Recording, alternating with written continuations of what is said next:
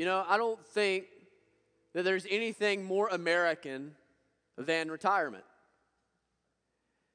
If you think about really what the American dream is and the culmination of the American dream and kind of the aim of the American dream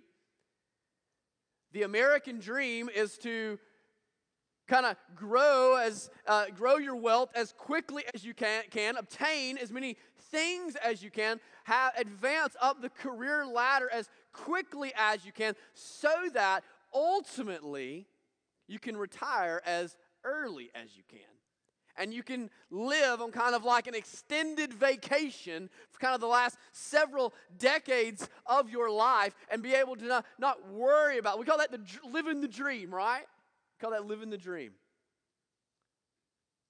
But as is often true, many things are much more American than they are biblical. And sometimes we have to stop thinking like an American and begin thinking like a Christian. And so I ask us this morning, what does the Bible say? What does the Bible say about our lives and work and how all of those things intersect and how all of those things come together? What does the Bible say about leisure versus labor? Today, we're going to kind of bring our God-fearing family series to a close by looking at a God-fearing work ethic, looking at God-fearing work and what the Proverbs have to say about work. They actually have quite a bit to say. So, if you have your Bibles, turn with me to Proverbs chapter 24. Proverbs chapter 24. We're going to begin together today in verses 27. We're going to skip verses 28 and 29 because they cover a different subject. And then we're going to begin again in verses 30 through 34. So stand with me as we read God's word together.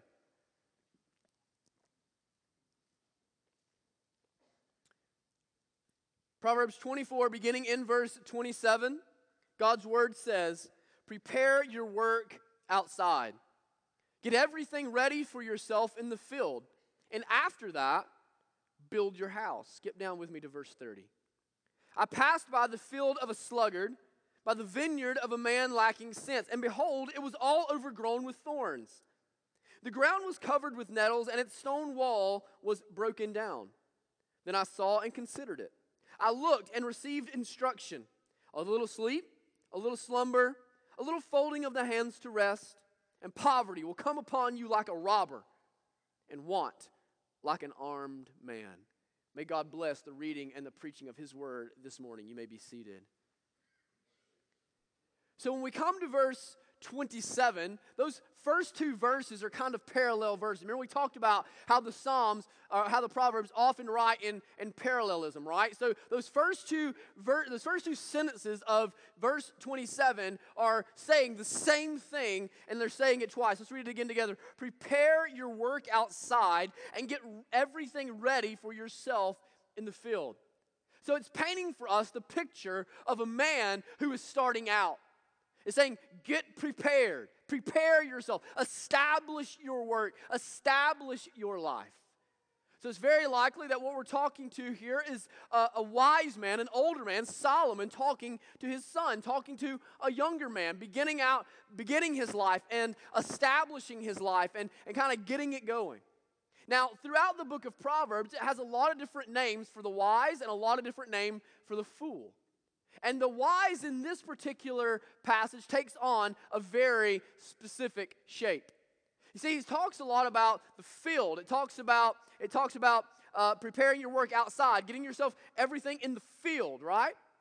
So what's brought into view here is a man that's going to have a vineyard, a man that's going to have some kind of crop that he's going to have to plow the field and cultivate the field and grow. He's going to have to go and get the field ready, prepare the field, get rid of all the trees that might be in the way, make sure the soil is good, make sure the soil is plowed and things are taken care of. They're living in an agrarian society. And so you can imagine that what we're talking about here is a man that's going to work hard. And I bring into your mind that there's no tractors, all right? Solomon's boy is not jumping on a John Deere and going out to plow the field. Solomon's boy's not getting on a cotton baler and rolling through and watching all the cotton fall out like magic. No, he's going to do it all by hand. There's no plumbed irrigation. And I also remind you, this is in the Middle East, okay? Not really known for their rainforest-like qualities over there in the Middle East. So this is a laborious job. This is day in, day out, from can to can, baking in the sun, pouring sweat, going from daylight to dark, trying to get all of these things ready, preparing the fields, plowing the fields, watering the fields, reaping the crop. So the diligent man that we're being shown here, the wise man that we're being shown here, is a man who works hard. It's a man who's not afraid to get his hands dirty, a man that's not afraid to roll up his sleeves and get after it a little bit, if you know what I'm talking about. Well, I want you to notice too here the very possessive language, right? Do you notice that? Prepare your work outside, getting ready everything for yourself in the field. See, Solomon has a very specific thing in view here. Remember, the Proverbs are all about recognizing the universal laws of the world. The way that God kind of built the universe, the way God kind of organized all of civilization, how it all kind of fits together, that God built systems, God implemented those systems into the world, and that those systems are now learnable by us, that we can obtain that knowledge, live them out, and build up a wise life, a thriving life, a healthy life. So here's what Solomon is saying. Solomon is saying here, essentially, work hard so that you can build up your life in an honorable way. Work hard, work diligently, work prudently, so that you can build your life in such a way that is honorable and respectable and honest. Build up your life as a man of good character, of wise living, of integrity. Don't look for shortcuts. Don't look for the easy button. Do it the right way. Do it the right way from the beginning. Do it the wise way from the beginning. Understand the way God has built all of this and fit all of this together is aiming toward a certain end, and be diligent about pursuing that end with your life. We might summarize it like this: son, your life isn't just going to happen. Son, your food is not just going to show up on your dinner plate. Son, your bank account is not just going to fill with money. Son, your fields aren't going to plow themselves. You got to go. You've got to work. You've got to do it. You got to get after it yourself. And I tell us the same thing this morning. Your life is not just going to happen. Your life is not just going to be the way it's supposed to be. Your life is not just going to be built in a certain direction just because you want it to be, just because you intend for it to be. You know what they say about well intentions, right? Good intentions. Good intentions are meaningless if they don't ever do anything. Good intentions are powerless. No, a wise man understands that he must do the work. A wise man understands that he must put in the time. A wise man, a diligent man, doesn't try to find a shortcut to get to the top quickly. Instead, he is comfortable about building his life honestly and honorably, slowly, as the Lord has built it to be. Think about who you want to be 10 years from now. Think about who you want to be 10 years from now. For some of you, you'll be out of high school and you'll be in college, you'll be at a job, you'll be in a career, you'll be married by then. How about that? That kind of freak you out, huh? That freaks out mom and dad a lot more. Some of you have young children that will be teenagers. Some of you have children that are in elementary school that will be preparing to graduate. Some of you have kids in your house that, praise God, might actually be out of your house, right? Some of you hope to have grandkids in the next 10 years. But what do you want your life to look like then? What kind of godliness do you want to be true of you then? What kind of mom, what kind of dad do you want to be 10 years from now? What kind of grandparent do you want to be 10 years from now? What kind of life do you want 10 years from now? It's not just going to happen. What you do today will matter 10 years from now. That's what the wise man understands. The fool believes that they can just intend for the right things to happen, want the right things to happen, and the right things magically happen. The wise person understands that if I want to be husband A, I'm going to have to take steps X, Y, and Z. That if I want a good marriage 10 years from now, I've got to take the right steps today, whether it's in my dating life or whether it's in my young and fledgling marriage now. That if I want to be a good mom or dad 10 years from now, I better be sowing wisdom in my life today. That if I want to be in a financial position 10 years from now where I'm not buried in debt and I'm able to be generous and go on mission and support missionaries and do all kinds of gospel-centered work and generous work and to know that joy, then I better avoid debt today and save slowly and prudently. What you do today will matter 10 years from now. It doesn't feel like it. It doesn't seem like it. It's slow. It's gradual. It's tedious. But the systems of God have built it so.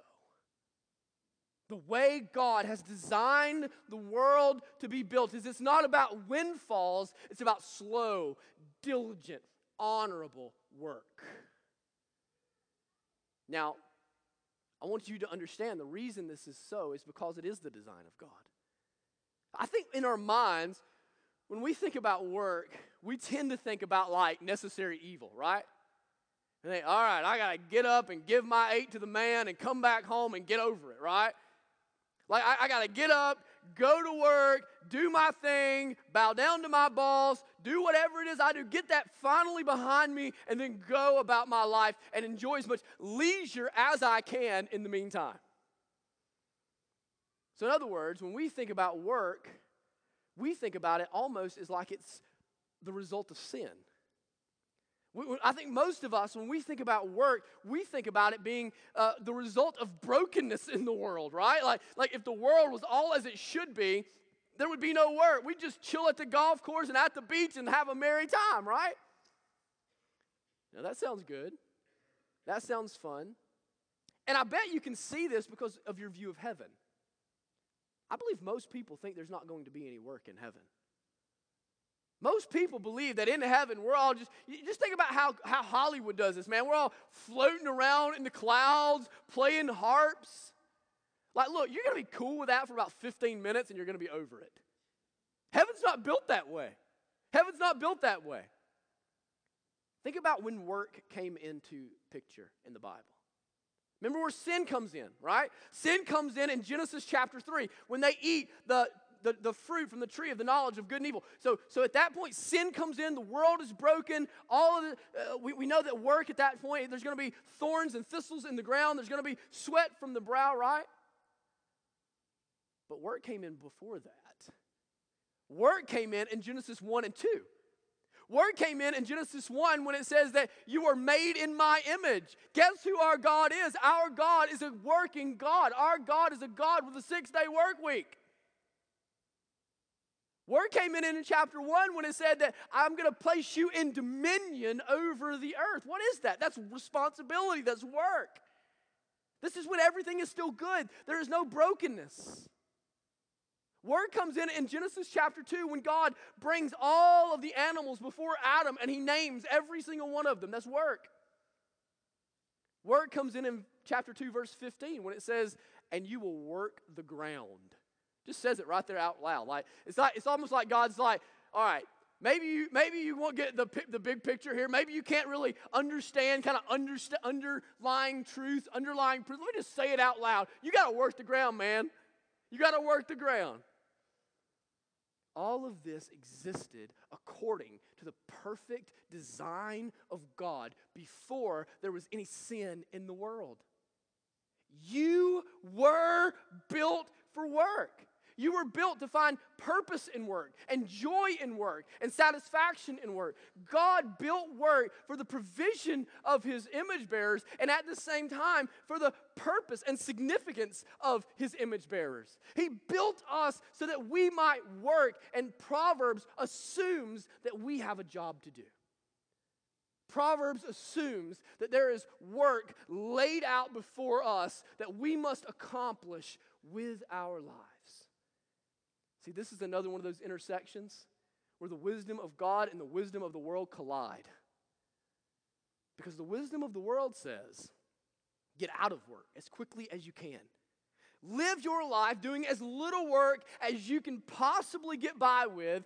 Go and chill at the beach as much and as long as you can possibly go and chill at the beach. Go golfing as often as you can go golfing. Play volleyball and badminton as often as you can play volleyball and badminton. Sit around, umbrella drink, chilling on a float. Like, that's the wisdom of the world, right? Don't give your time to the man. But the wisdom of God is the opposite. The wisdom of God says that purpose and significance and meaning and, yes, joy is found in our work. That is that vacations cannot offer you what work can. And let me just clarify terms here. I'm not talking about having to go to a job every day to do work. I believe that retirement is okay as long as you retire to do something. A stay-at-home mom is not, that is certainly in view. Proverbs 31 classifies that as hard work, diligent, honorable work. So I'm talking about work, I'm talking about in the big picture work, right?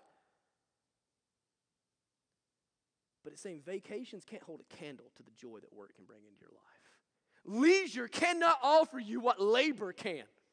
If you think about it in your life, you know this to be true because the things that you are most proud of, the things that bring you the most joy in your life are those things that you had to work the hardest for. Think about your children, those of you that have them, especially those of you that have them now grown. Do you have a few gray hairs? Sure. A couple bald spots, maybe. Dents in your walls, yeah. You've painted over crayon before, right? You've stayed awake at night before. And yet when somebody asks me and they say, tell me about yourself, what's the first thing that you say? I got 2 kids.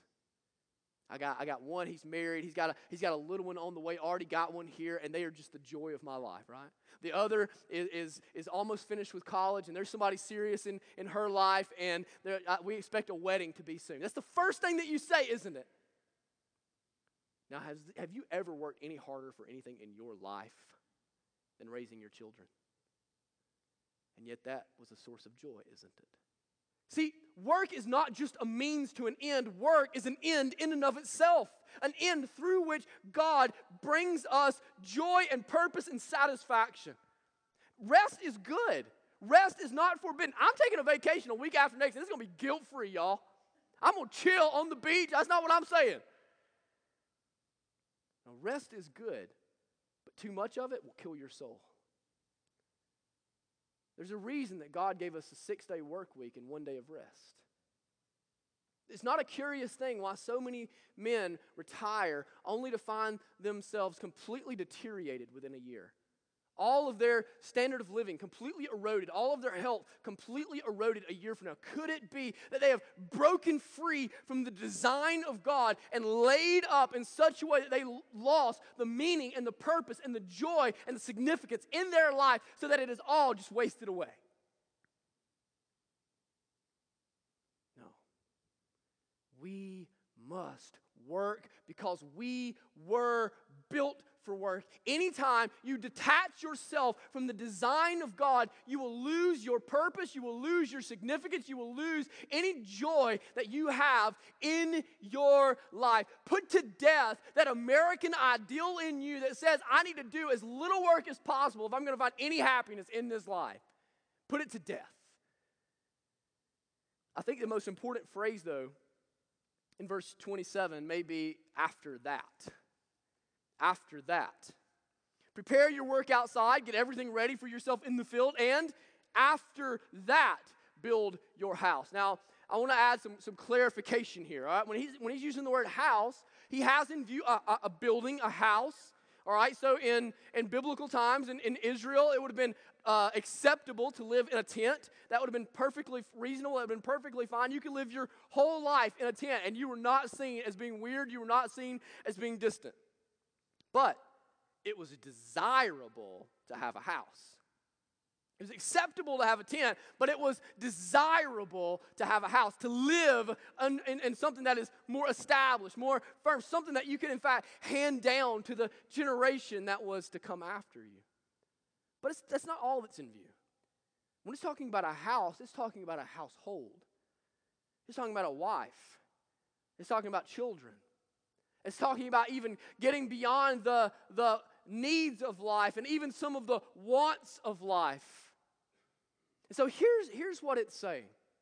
It's saying that in life, according to the design of God, that your life is to take a certain shape. That there's a certain shape to life. There's a certain trajectory to life. That you don't start out with all the extras, all the bells and whistles, all of the wealth. You don't start out with stacked up bank accounts. Like, you don't start out that way. Now, again, this is Proverbs. We know there are exceptions, but that is not the norm. That is not the expectation of the book of Proverbs. No, instead, you start out with nothing and you have to build your life. So here's what's in view. What's in view is that this man will go out and this young man will establish his field. He will establish for himself a foundation on which he's going to build the rest of his life. And once his fields are established, once his means of provision are there and they are steady and they are reliable, then he is free to go out and he is to build up his house. He is free at that point to go and to find a wife and to have children and to build a family and to build himself a house and to even obtain some of the good gifts of the fathers that are maybe a step beyond necessity. There's a shape to your life. In other words, there's a sense in which you have to go and pay your dues. You have to pay your dues. We live in a society now that nobody wants to pay their dues. Nobody wants to start at the bottom rung. Everybody wants to be the manager. Nobody wants to be the factory worker. Everybody wants to be the leader. Nobody wants to be the follower. They have no opportunity to pay their dues and learn the ropes and build their life up. Every young couple wants what their parents have after 50 years of marriage. Solomon is telling his son, if you're going to be wise, if you're going to be honorable, if you're going to operate according to the design of God, you must be willing to pay your dues. And young men and young women and those establishing your life, I tell you the same thing. Be willing to pay your dues. You will find no greater advocate. I'm going to make some parents uncomfortable and then hopefully relieve that pressure just a little bit, all right? You will find no greater advocate for young marriage than me. I think by God's grace, if he opens the door, I think it is ideal for a couple to be married young. My wife and I were married when we were 21. And we grew together. We've matured together. Haven't matured quite as much as I'd like to, but I'm still working on it. But I'm convinced that it is an honorable and good model. That we started our life young, we've had our children young, continuing to have our children, and who knows when that's going to end. And so you just kind of working all that out. But I think there's advantages of beginning young. But only when you've prepared your field. Only when you've prepared your field. Don't wait till 30 to prepare your field. That's not honorable according to the Word of God. That's not honorable. There is no such thing as adolescence in the Bible. Did you know that? Teenagers were not even a thing then. 13 years old, you're a man, there's the field, go after it, son. But I do not think it is honorable. So let me clarify what I'm saying. I think it is honorable to marry young. I do not think it is honorable to marry young and live on mom and dad's dime. That is not honorable. It is not honorable that mom and dad's buying you groceries if you're your own man and you're your own couple. That's not honorable. Look, if they want to chip in every now and then and bless you, God bless mom and dad. But that should not be your expectation. Son, pay your dues. Do the work. Paying your dues brings God glory in your life. I remind you that Jesus, for the first 30 years of his life, built coffee tables. He walked on water. He built a church that's rocking 2,000 years later. And for the first 30 years of his life was building coffee tables. That's what greatness looks like in the kingdom of God. That's what greatness looks like in the kingdom of God. In the kingdom of God, greatness is humbling yourself. In the kingdom of God, greatness is plowing in the field under the sweltering heat, realizing the harvest can't come if the field's not plowed. Greatness in the kingdom of God is patience and submission. Submitting as a factory worker to your supervisor that you don't even like very much. That's greatness in the kingdom of God. Doing the menial task around your house is greatness in the kingdom of God. So pay your dues. Observe the shape of life which God has built and aim to live your life according to that shape. So in verse 27, we get kind of positive instruction. We move into verses 30 through 34, we kind of receive some negative instruction, or we receive positive instruction from a negative perspective. Listen to what it says again. I passed by the field of a sluggard, but the vineyard of a man lacking sense, and behold, it was all overgrown with thorns, the ground was covered with nettles, and its stone wall was broken down. Then I saw it and considered it. I looked, and I received instruction. A little sleep, a little slumber, a little folding of the hands to rest, and poverty will come upon you like a robber, and want like an armed man.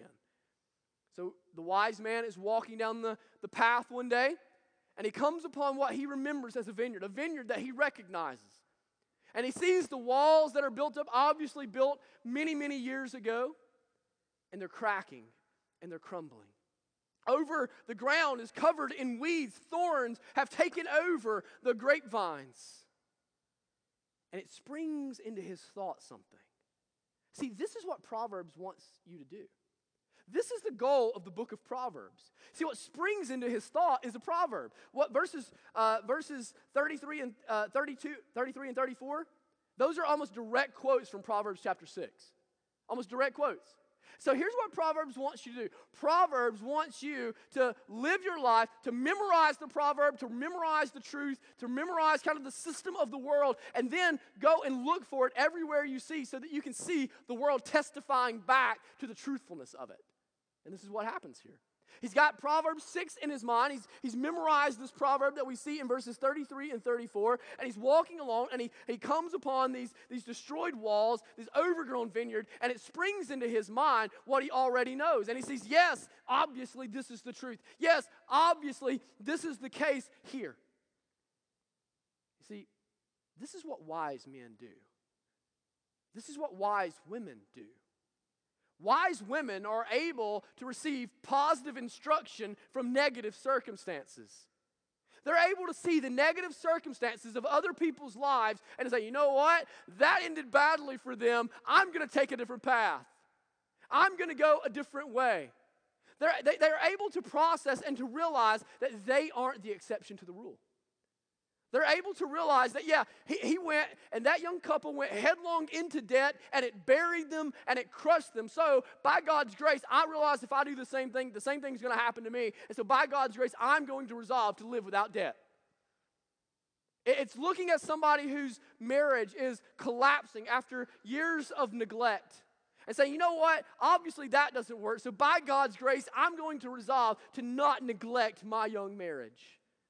It's being able to look into the negative circumstances of other people's life and receive positive instruction. I think of it kind of like if you have an older sibling. Now, in my household, I was the oldest of the 3 children, and so I was the one that the parents were learning how to be parents on, right? I was the one that were like, oh, that didn't kill him. Let's just keep on going with that, right? Gracie is that kind of kid in our, like, it's amazing what those little things can endure, like, she takes some falls, she's rolled off some beds, and you're like, I feel like a bad parent, but it looks like we're going to survive this one. Like, we're not going to go to jail today. This is going to be okay. And I've always thought, and of course I would since I was the oldest, I've always thought that there is an advantage to being the younger. The advantage is that you can look up and you can see older brother, older sister, and you can kind of see what they get the beat down for. And I'm not going to do that. I'm going to avoid that. And so you can avoid a lot of discipline. You can avoid a lot of trouble in your life by learning from your older siblings, right? By seeing the mistakes that they've made, kind of seeing the punishment that came their way and thinking, yeah, that don't really look like a party. I'm out, That's what's in view here. That's what's in view here. The book of Proverbs wants you to avoid the school of hard knocks. Did you know that? The book of Proverbs wants you to avoid the school of hard knocks. Now, we're all sinners. We're all going to do some remedial work at this school. We're all going to have to take and do a summer class at the school of hard knocks. But the goal of the book of Proverbs is to keep you from having to get a degree there. To keep you from having to become a master's or a PhD at that school. And if you're the kind of person that says, well, I just have to learn everything the hard way, you're the kind of person that the book of Proverbs calls a fool. You're the kind of person that's going to pay a price that you don't want to pay. You're the kind of person that's going to live a life filled with drama. You're the kind of person that's going to live a life filled with anguish that you've brought on to yourself. Life is hard enough to bring in the school of hard knocks into the middle of it. It's difficult enough. Let me talk to our young brothers and sisters this morning. Our children, our teenagers, our college students, our young married couples. I want you to hear me say that I reject that you have to go out and sow your wild oats. I reject that. I reject that you have to go and indulge all the curiosities that you have about the sinfulness and the wickedness of the world. I reject that. You do not have to take classes at this school. Because let me tell you something. If you feel like you need to indulge in all of the sins of society, all the sins that are available to you in the classroom, all the sins that are available to you in the parties and in college and all that, if you feel like you have to, let me tell you what you're going to find out. When you try sin, you're going to like it. Because sin tastes sweet to sinners. But young brother, young sister, sin is a sweet tasting poison. And it is toxic. And it will ruin your life quicker than you can imagine. It's going to sneak up on you. And one day you're going to be in a place that you wish you never were, you never intended to be, but you're there. And you're right in the middle of the school of hard knocks. I'm telling you, young brother, young sister, you can avoid that by God's grace. So we see the wise man looking into a negative situation and being able to obtain wise instruction, receive positive instruction from a negative circumstance. And it brings into his view, he apparently knows this man, and it immediately springs into his mind who this man is. This man is a particular kind of fool. This man is a particular kind of fool. This is a man that is known as a sluggard. This is a man that is slothful. This is a man that is lazy. Ray Ortlund describes a sluggard as being like syrup trying to drain out of a bottle. That if you turn the bottle upside down, the syrup's just not in any hurry to get out. That's why we squeeze it now, right? Like, God bless plastic squeeze containers. If you own a restaurant and you have ketchup in a glass bottle, you should be imprisoned. That is just for your edification this morning. But the reason is that syrup, I just need to say that. I've been wanting to say that for years, imprisoned. Syrup just kind of oozes out, right? You ever known those people that have no motivation in life? No giddy up in life? Like, this is the opposite of selfish ambition. This is no ambition. That's a fool, according to the Bible. That's a sluggard, according to the Bible. And it gives us I think there are kind of two observations that we can make about the sluggard from our text. The first being, the sluggard puts off until tomorrow what should be done today. The sluggard puts off until tomorrow what should be done today. The field is overgrowing. The walls are crumbling down. And what we are to understand, because there are walls, because all of this is there, is we are to understand that this young man inherited this. This is his inheritance. This vineyard has been caring and providing for his family for generations. And generations and generations and generations of faithfulness have been undone by one generation of sorriness, one generation of laziness. And so it says that this young man, he walks by and everything is overgrown. And what does he say? A little sleep, a little slumber, a little folding of the hands to rest. What is it saying there? I just need a little bit more sleep. Just a few more minutes, Mom. Gracie Kate has this thing. Some days, if she's really tired, you'll go in and she'll wake up. You'll try to wake. She says, "Dad, my eyes can't wake up. My eyes can I just sleep 5 more hours?" And she's always 5 hours. She's not really good on the concept of time. But that's kind of the picture here, right? That every day this man wakes up and he just wants to sleep a little bit late. The Proverbs does not respect a man that sleeps late.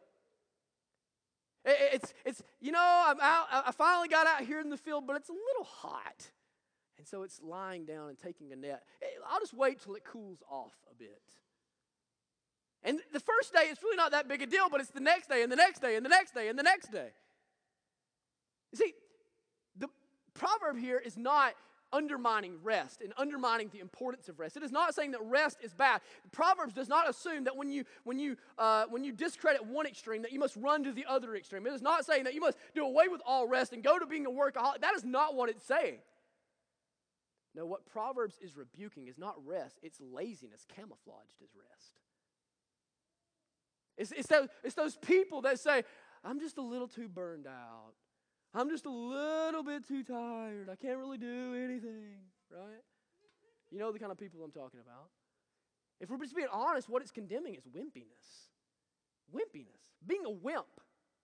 You have a family that work from can to can every day, laboring in the sun, and at the end of the day, they hand it over to the next generation, and he can't even get up out of bed. He's a wimp. He's tired, and he hasn't done anything. Nothing. You know, there are a lot of things that I love about my generation. A lot of things. We're convictional. Millennials are deep thinkers. We're the most educated generation in American history because of the work of our parents and the work of those that have went before us. But one of the things that troubles me about my generation is that we seem to have a bit of a wimpy streak. We seem to have a bit of a lazy streak. Not a lot of grind in us. We get too burned out too easily, and we begin to camouflage our laziness with rest. I just need a little rest. I just need a little sleep. You don't need sleep till 9 o'clock. You don't need 5 hours of television rest. Men of God, young men of God particularly, are we going to allow the foundations and the walls of our society and our churches to crumble while we lay in bed and say just a few more minutes? Are we going to allow our families to collapse while we lie in bed and say, "I'm just a little too burned out"? Are we going to allow our churches to remain laborless because we just need a little more leisure? Are we going to continue putting off working and growing and training ourselves in godliness because we don't have enough grind to get up out of the bed and open the Bible? One generation, and the vineyard was ruined. You see, for the sluggard, there's always tomorrow. I'll do it tomorrow. I'll read my Bible tomorrow. I'll buy life insurance tomorrow. I'll do the work, clean up the house tomorrow. I'll clean up the thorns tomorrow. I'll cut the grass tomorrow. I'll get a job tomorrow. I'll work on my marriage tomorrow. I'll play with my kids tomorrow. Today, Dad just needs to rest. Today, Dad just needs to hang out. Today, Dad just needs to sleep in a little bit. Meanwhile, the walls are crumbling down.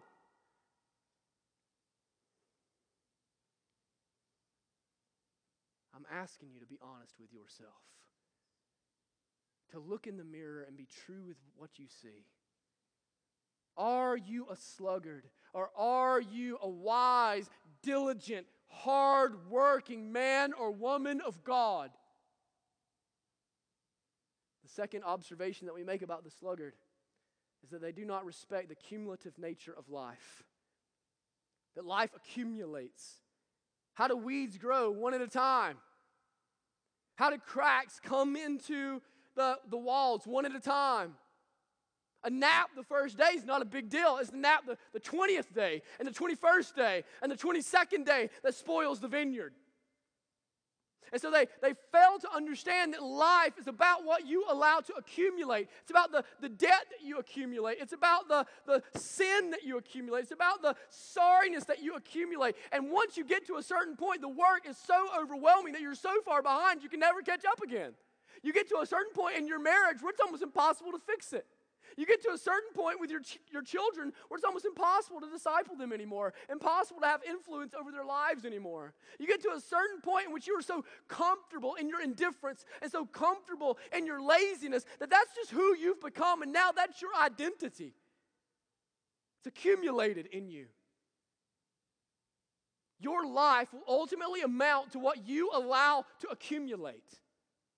Because you see, positive accumulates just like negative. How do you grow your income? You accumulate it. How do you end up in a place where you're not always on the verge of financial bankruptcy? You accumulate it a little at a time. You say no to small purchases a little at a time. How do you have a healthy and thriving marriage? You work on it a little at a time. You take steps with one another day after day. How do you raise up godly children? A little at a time. From when they're young, you pour the gospel into them over and over and over again, sowing it into their hearts, disciplining them properly, bringing them to the house of God, talking about the Lord as you drive down the road. A little at a time. How do you build an honorable life? How do you build a respectable life? How do you build and grow in godliness? A little at a time. You will not know and understand your Bible when you first begin to read it. But by God's grace, 10 years later, it ought to be a little clearer.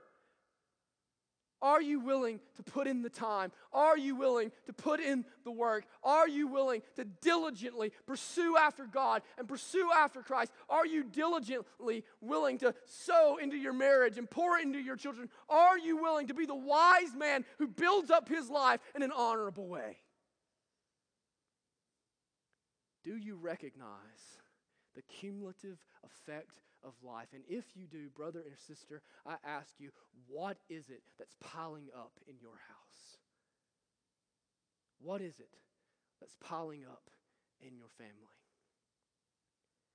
You see, at some point, you've got to stop thinking like an American and start thinking like a Christian. Life is not a sum of your leisures. Life is a sum of your labors. Labor in Christ. Let us pray. Heavenly Father, I pray that you would forgive us for all the kingdom work that our church perhaps has not done because of our slothfulness, because we are lazy sometimes.